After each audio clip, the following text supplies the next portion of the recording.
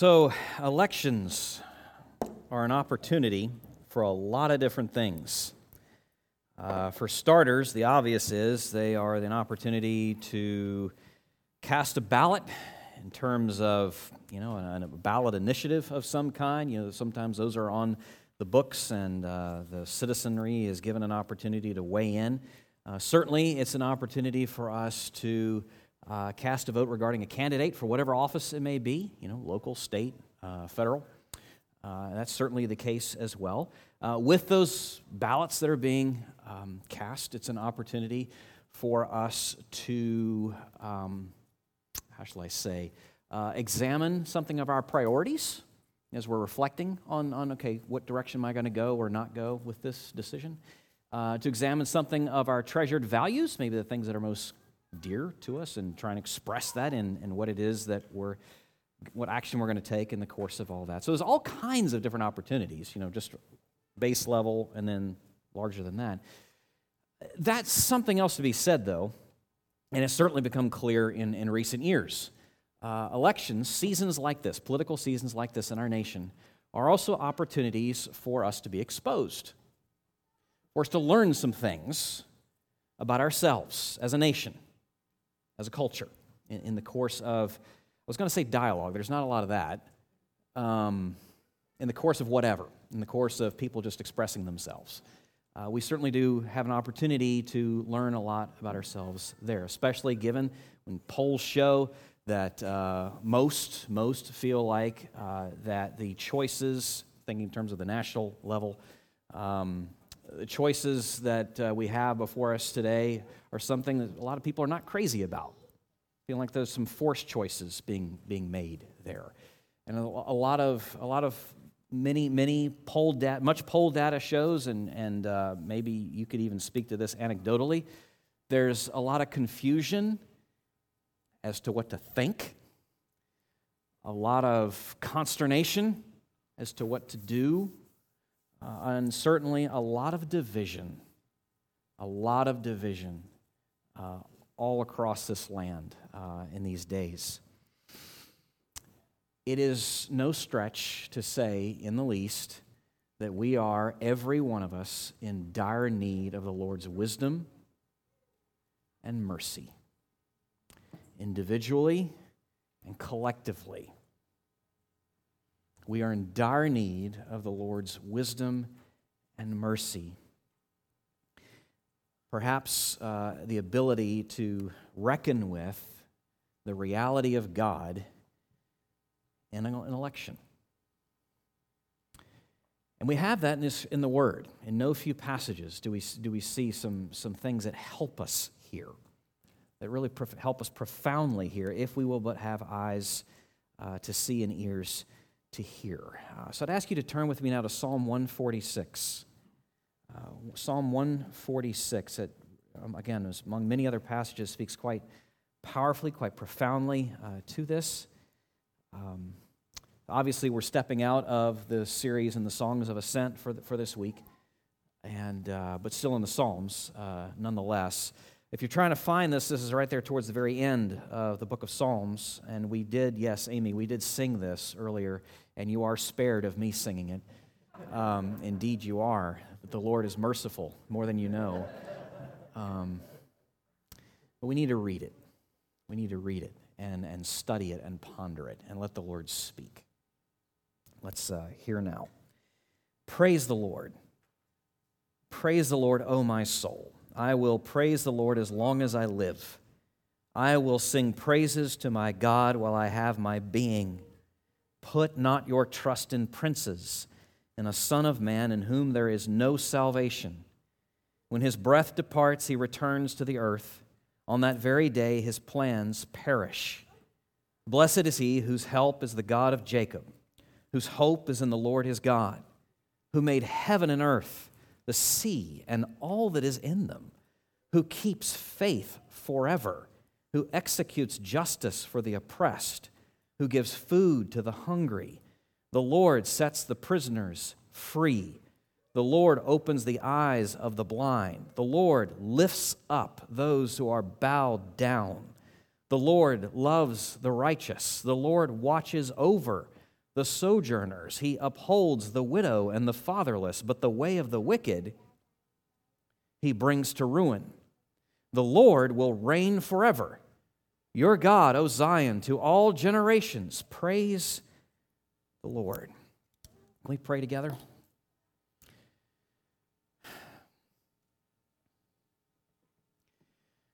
Lord Jesus, we thank you that this upcoming Tuesday, the scope of what is at stake is very limited. And the realities of Psalm 146 are not on the ballot. We thank you that these are eternal truths, eternal bedrock, foundational things that we need to live out of. Increasingly so. May we, by this time, this little bit of time here on this Sunday morning, become increasingly Psalm 146 people, that it would be part of just what we are, that we would breathe these things in, that we would live here, that we would dwell here, and then breathe them out in the sense of our thinking and our speaking and our doing. Oh, that you would protect us from the very easy temptation of talking about these things and singing about these things and then putting them in a box, in a corner, on a shelf, when it comes to what we think are the most important things in front of us. We confess that we often have these reversed, and we let the one inform the other in the wrong order.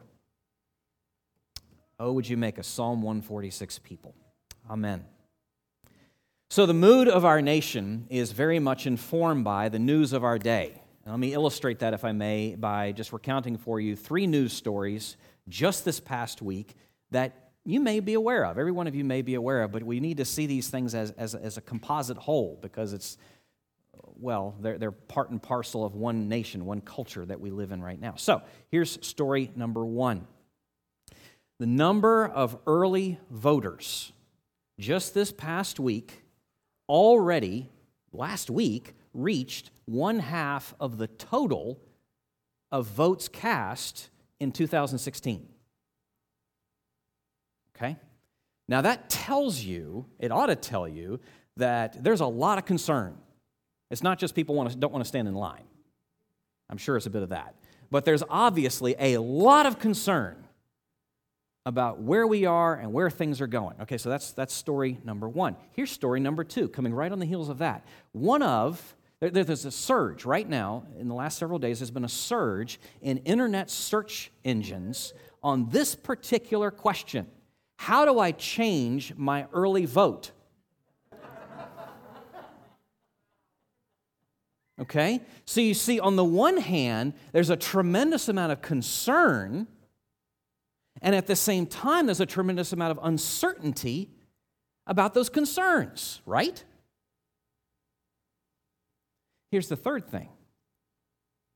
Police departments around this nation, in many urban centers, ours included, are being put on notice to be ready for demonstrations that may erupt in our streets when the results of said election are released. Therein cries, fervent cries for peace, calm, civility. You kind of get the feeling, it's interesting that in recent weeks there's been a lot of storms, right, coming up from the south, even up on the East Coast as well. You kind of get the feeling that the weather patterns are gathering, and there's something of a storm brewing here. And you can almost imagine that we live as, like, the whole nation lives on a coastland with this storm coming in, and we have to ask ourselves, how are we going to be prepared? How might we ready ourselves for that? And more specifically, as the church, as God's people, as Christ's disciples, we have to deal with that, but also go deeper with asking that kind of question and wrestle with things like this. How do we serve the people around us in such a season? how am I called, how are you called, how are we called to love the people around us in the midst of such a storm? Or put another way, in the words of Jesus in the Sermon on the Mount, what would it mean for us to live in this context in a way that would be like a city on a hill, as salt and light, in a way that would be profoundly different than our neighbors in the midst of the storm? Are we supposed to just be like everyone else? No, clearly not. Okay, then how? What would it look like to be different? And how? What things do we find here in the Word, from the Lord's Word to us, that would in fact shape us and enable us, embolden us, encourage us to live in a different way? So, well, we don't have to go too far. God's spoken. God has spoken. In fact, can we just be so bold as to say He has revealed Himself to His people? He has revealed Himself to His people, and we need to let that shape our approach to this election. He has revealed Himself to His people, and we need to let that settle in upon us. And as counterintuitive and counter everything as it may be to our bones, let that sink in and reshape us and move forward as how we live in the midst of this season. In Psalm 146, we see at least these three things in terms of the implications of this passage. Three different implications. One, this has a way of just utterly reshaping our perspective on the whole thing. When you see our times, our days through a Psalm 146 grid, it changes our perspective. Secondly, it changes our priorities. And thirdly, it changes our convictions. Now, I know those sound very much alike, right? Perspective, priority, and convictions, but there's some subtle differences between them, and I hope I'll be able to show you as we go through this. So first, the psalm speaks to our perspectives. Now, certainly we see that in the opening salvo in verses 1 and 2. Praise the Lord. Praise the Lord, O my soul. I will praise the Lord as long as I live. I will sing praises to my God while I have my being. So the psalmist begins with this sense of his whole self exalting the Lord, this high view of who the living God is. And that shapes everything else in terms of his perspective. This is, in fact, the ground on which he stands, the lens through which he sees, and the filter through which he hears. Now, how so? In two ways, because when you think about it, you really only got two places to go in terms of your trust and your focus. You can go vertical or you can go horizontal, and there's really not a third. Right? There's not a z-axis here. There's an x and a y, you geometry people. Okay? So you can look to your left and your right, or you can look up. And the Lord shows us from the start, it is folly to look to your left and right. It is deadly to settle in at that place. You see this with the folly of looking to man in verses 3 and 4. Put not your trust in princes, in a son of man in whom there is no salvation. When his breath departs, he returns to the earth. On that very day, his plans perish. Who is being spoken of here? Princes, simply. Yes, it could be people in rule and authority, but really it's just simply those who have power and influence in society or in your life. Son of man, in this context, is speaking of mortal human beings. Finite, fallen creatures like you and me, whose breath eventually will depart, whose life will come to an end at some point. There's an inevitability to that. So therein, their ability to do us any good is cut short at some point. Therein, the lesson is don't put the full weight of your hope and your trust and your dependence on them or in their plans and their promises to you, because they can only go but so far. Put not your hope in princes or in sons of men. Rather, and this is where the contrast comes in, the wisdom in putting our hope in God.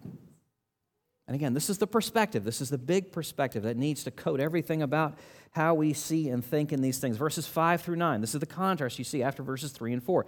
Blessed, you could almost put it implicitly, rather, blessed is he whose help is the God of Jacob, whose hope is in the Lord his God, who made heaven and earth, the sea, and all that is in them, who keeps faith forever, who executes justice for the oppressed, who gives food to the hungry.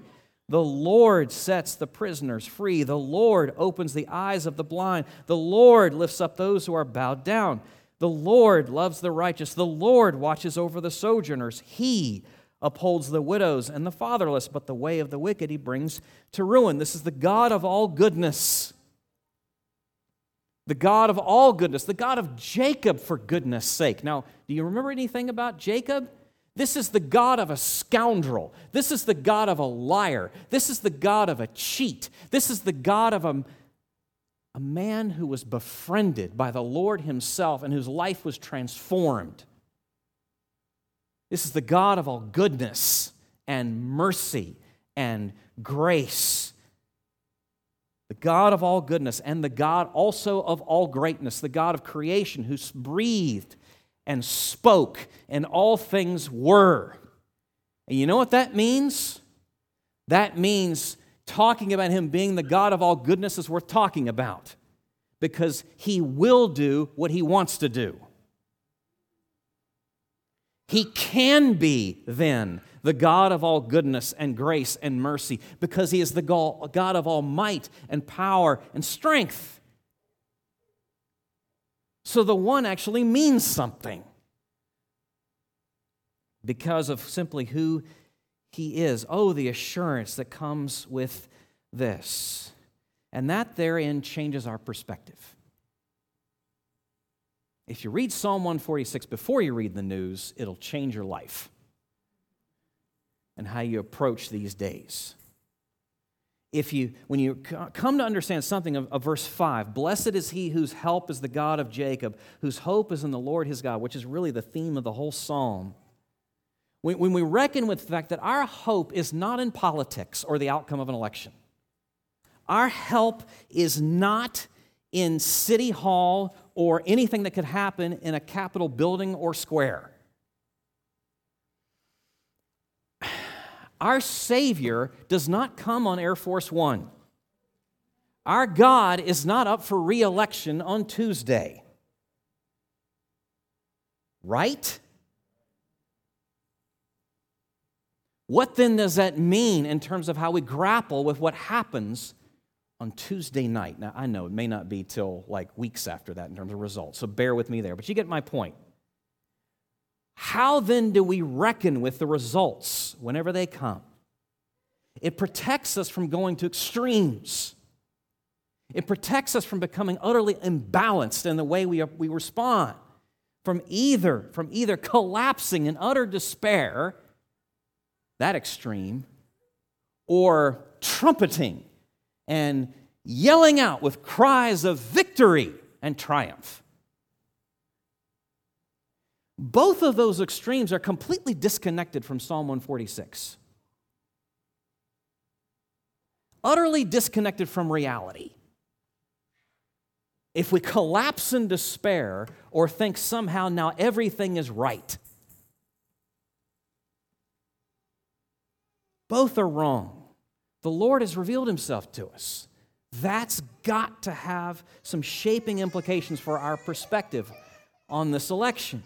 And that then takes us to the priorities because of how he has revealed himself, who he has revealed himself to be. That shapes everything about our priorities as we move into this season and continue here.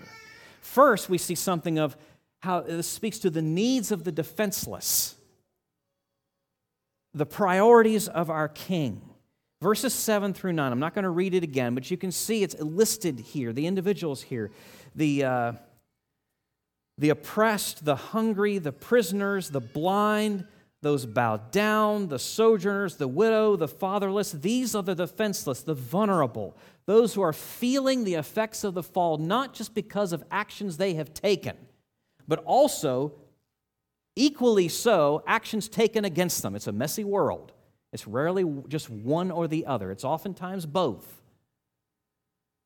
And what is it that they need? What is it that they need? Those who are the most vulnerable among us need sympathy, compassion, action, initiative, someone coming in from the outside. Well, that takes us from the needs of the defenseless to the God of the defenseless, because what does the psalmist tell he does in view of their needs? He moves towards them. He moves towards them. Again, look at verses 7 through 9. He executes justice. He gives food. He sets free. He opens eyes. He lifts up. He loves. He watches over. He upholds. And by the way, he also brings the wicked to ruin. And so what you can see is that his initiative, his help is fitted and matched to the need. Now, why does he do these things? Because of who he is. Because these responses are an expression of his character. He does what he does because of who he is. These actions that you see here in verses 7 through 9 are an expression of our Lord himself, which then tells us something about what our priorities ought to be as we reckon with what his priorities are. It tells us something of what our priorities ought to be. Friends, we know, we speak about this all the time. We've been made in his image, according to his likeness. And we as disciples of Jesus say that we are his followers. We say that we are his followers. Well, then that has to tell us we've got to be aware of and be walking in according to what we see here, the priorities as he expresses us in the Scriptures. These then become the non-negotiable stances that we won't compromise on. Our King's priorities, as the prophets say, summing them up: justice, mercy, and faithfulness, bringing them to bear in all the great issues of our day. Marriage and life and religious freedom. And working through and wrestling through how does all that come together. I'm not going to stand up here and tell you exactly how it all comes together. I don't even know. And even if I did, it would take hours. But we have to be thinking in terms of what are our Lord's priorities. And even when those violate what would be most personally advantageous to us, even when they might fly in the face of what would serve best in our short-term view, our personal peace and affluence, we have to adopt his priorities. And the Lord has revealed these things to us, and that's got to have a shaping effect. Okay, so we see something of our perspectives are shaped by Psalm 146. We see something about how our priorities are shaped by Psalm 146. Last thing, our convictions. How we engage with each other. How we engage, not just with the issues, not just how we see, not just with the issues, but with people. Psalm 146 speaks to this as well. And we need help here too. Verse 10, the Lord will reign forever. Your God, O Zion, to all generations. Now that verse is just pregnant with such significance here. This God of all goodness and greatness, the psalmist says, is the king. He's the one sole, rightful, sovereign king. And his rule is eternal. It knows no bounds. It knows no limits. His rule is eternal without cessation, termination, or limitation. He is the king of the king of the kings. His rule enduring and enduring forever. And that reign of this Lord, given who we're speaking of here, is then cause for, as you see in the verse, in verse 10, grounds for our praise. Why? Think with me. The cycle is broken. Like what cycle? The cycle of what we're accustomed to and all these pseudo-saviors that we look to. You see, with Jesus, the one true God, we never find ourselves facing a situation where promises have been made and then are broken. You never have that with him. You never have a situation where your hopes are raised and then just dashed. Nope, not with him. You never have a situation where you give him your trust and then that trust is violated and betrayed. Never with him. Not with this king. Not with this king. It creates a whole new way forward, a whole new path, a whole new way of thinking and seeing. And that's why there's the praise. Praise unto him and him alone. Recognizing who he is and something of his reign displaces. It doesn't, by that what I mean is it doesn't allow any place for fear. Knowing who's on the throne. Worship has a transformative effect. It changes your convictions. Who and what you follow and look up to changes how you live. Just the everyday stuff of life. Let me just speak plainly in terms of how Psalm 146, in particular verse 10, speaks to convictions in terms of how we ought to engage with one another in this season. First, there are three. First, a humility towards our stances. A willingness to acknowledge we may be wrong.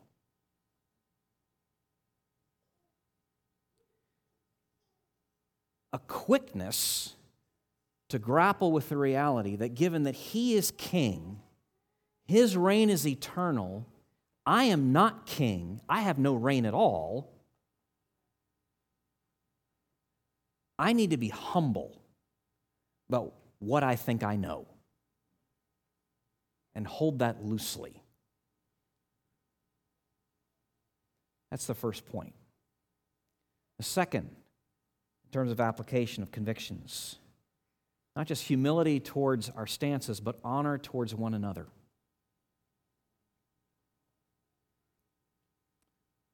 Friends, this season, if it's never been plain to you before, it is very plain now that good, godly people can disagree.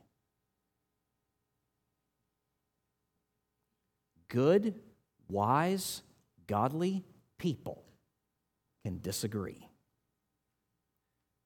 Don't assume the worst of the other person and just the best about yourself. You need to show honor towards one another. Again, who is the king? Not you, not me. Him.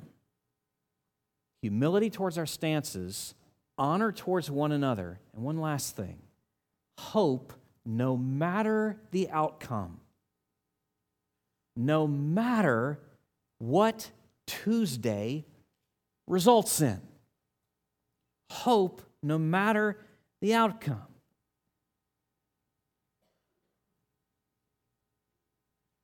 What does Psalm 146 say? Who is on the throne? Whose reign is eternal? What's up for election? What's up for the decision? What are the implications of all of that? Well, I'm not saying it's nothing, but is it everything? Is it in fact everything, the way that sometimes we think and speak and act?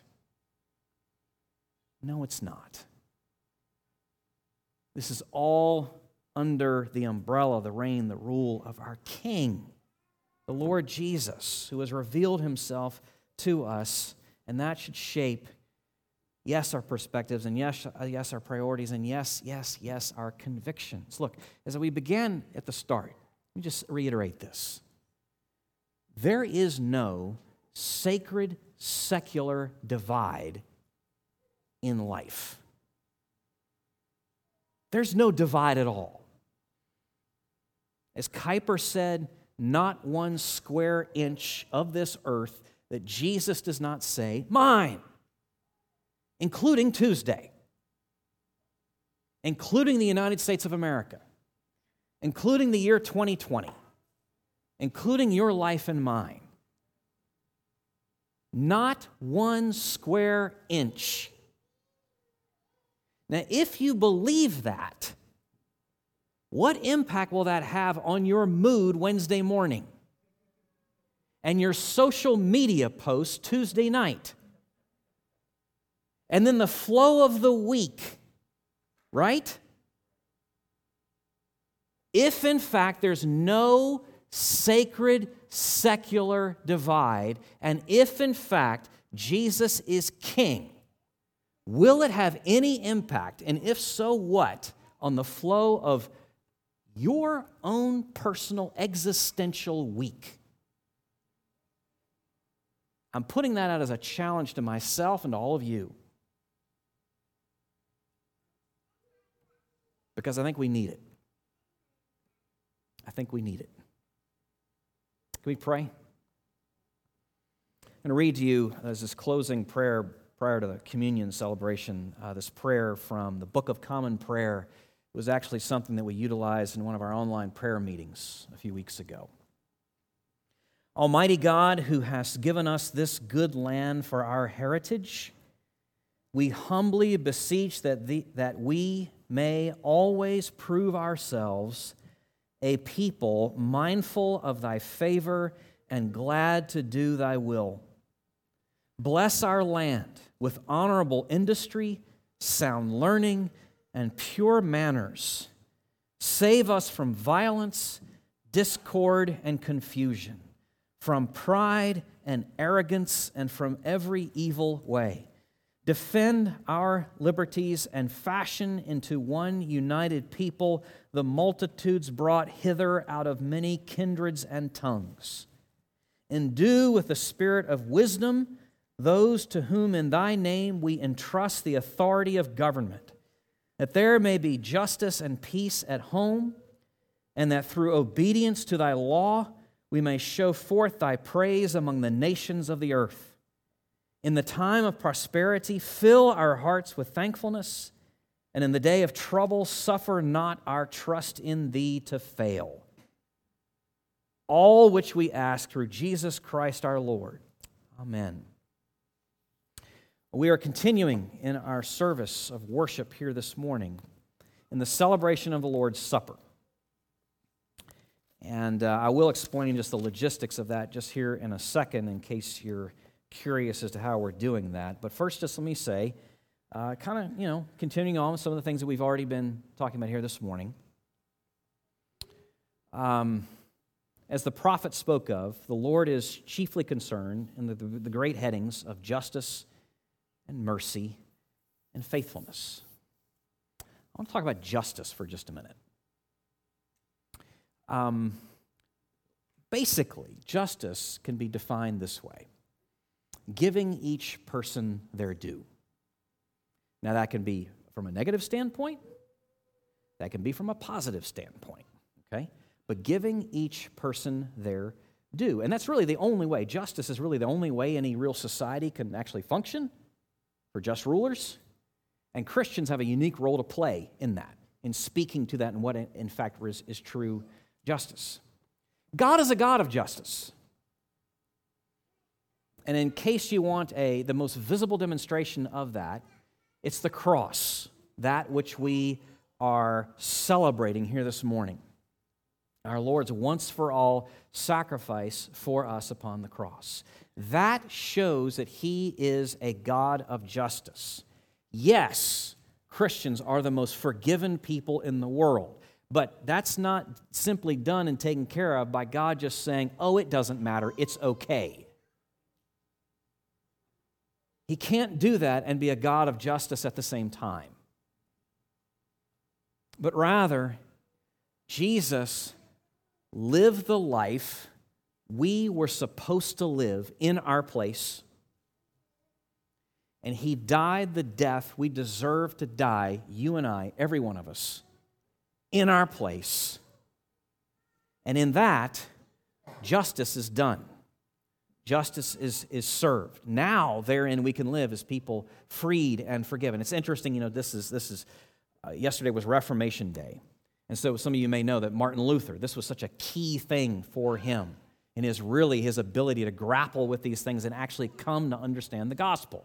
Romans 1:16 and 17, where he came to see finally what it actually means. That in the gospel is the power of God for salvation. Because in the gospel, the righteousness of God is revealed. Now, for Luther, for so long, he couldn't get past that because all he could think of when he thought of the righteousness of God was the punishment of God, the holiness of God, the justice of God, and he'd had enough of that. And he couldn't see how that was any good news at all until he began to understand the righteousness of God is about the cross and Jesus living and dying in our place. And that's the power of God for salvation. And that's why the gospel is good news. And that's why we can say yea and amen to the God of justice and mercy. Just and mercy towards us. That's what this table is about. Let me read to you these words from Paul, who not only wrote Romans, but a book called 1 Corinthians. And in 1 Corinthians 11, we read these words, "For I received from the Lord what I also delivered to you, that the Lord Jesus, on the night when he was betrayed, took bread, and when he had given thanks, he broke it and said, 'This is my body, which is for you. Do this in remembrance of me.' In the same way, also, he took the cup after supper, saying, 'This cup is the new covenant in my blood. Do this as often as you drink it in remembrance of me. For as often as you eat this bread and drink the cup, you proclaim the Lord's death until he comes.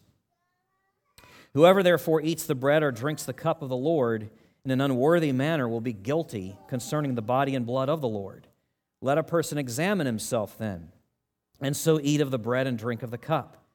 For anyone who eats and drinks without discerning the body eats and drinks judgment on himself.'" This is a time that Jesus intends for us to be reminded of what he has done for us and refreshed in the reality of what he has done for us. And he's giving us this gift, this time, this sacrament, because of our perpetual forgetfulness and dryness of soul.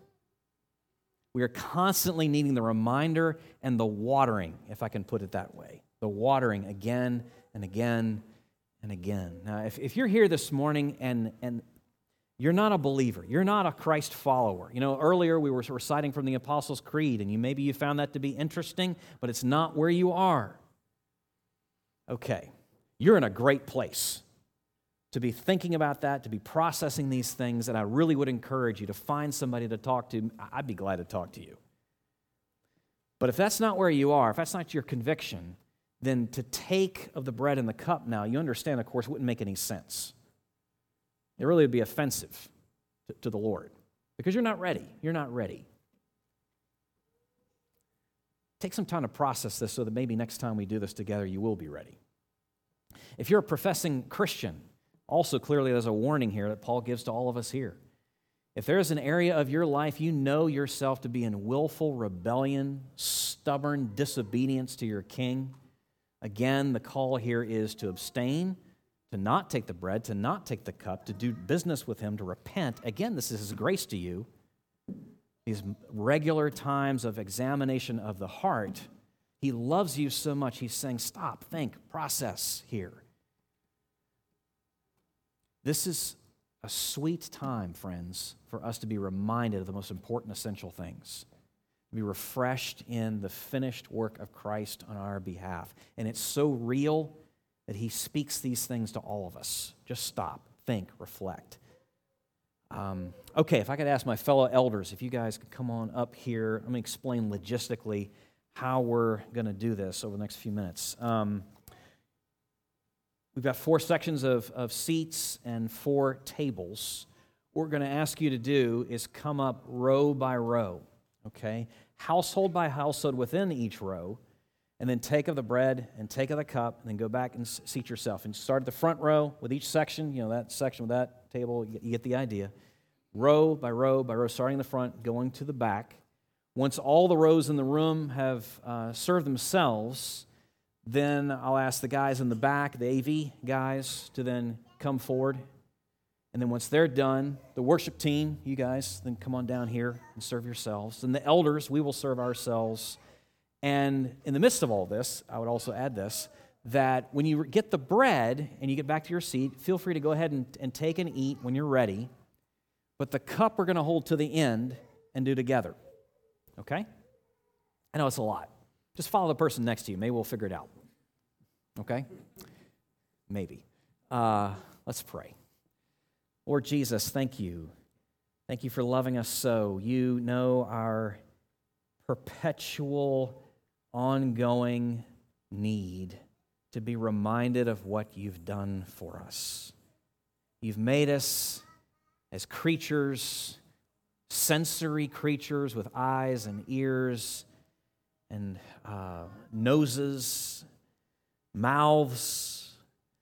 You are bringing us into this experience holistically, something of a meal, anticipating a greater meal, at which we will need no more signs and no more symbols, because we will see you face to face. And we look forward to that. Help us to look forward to that more than we do. And in the meantime, we ask that you would use this time, truly, Lord Jesus, our minister, to minister to our hearts, to bring comfort and conviction, stealing and softness where we need it. You are our Psalm 146 King. You are the noble who knows no limits. You are the Son of Man whose breath did depart, but who returned from the ground, and the eternal reigning King. Praise you. Amen. Okay.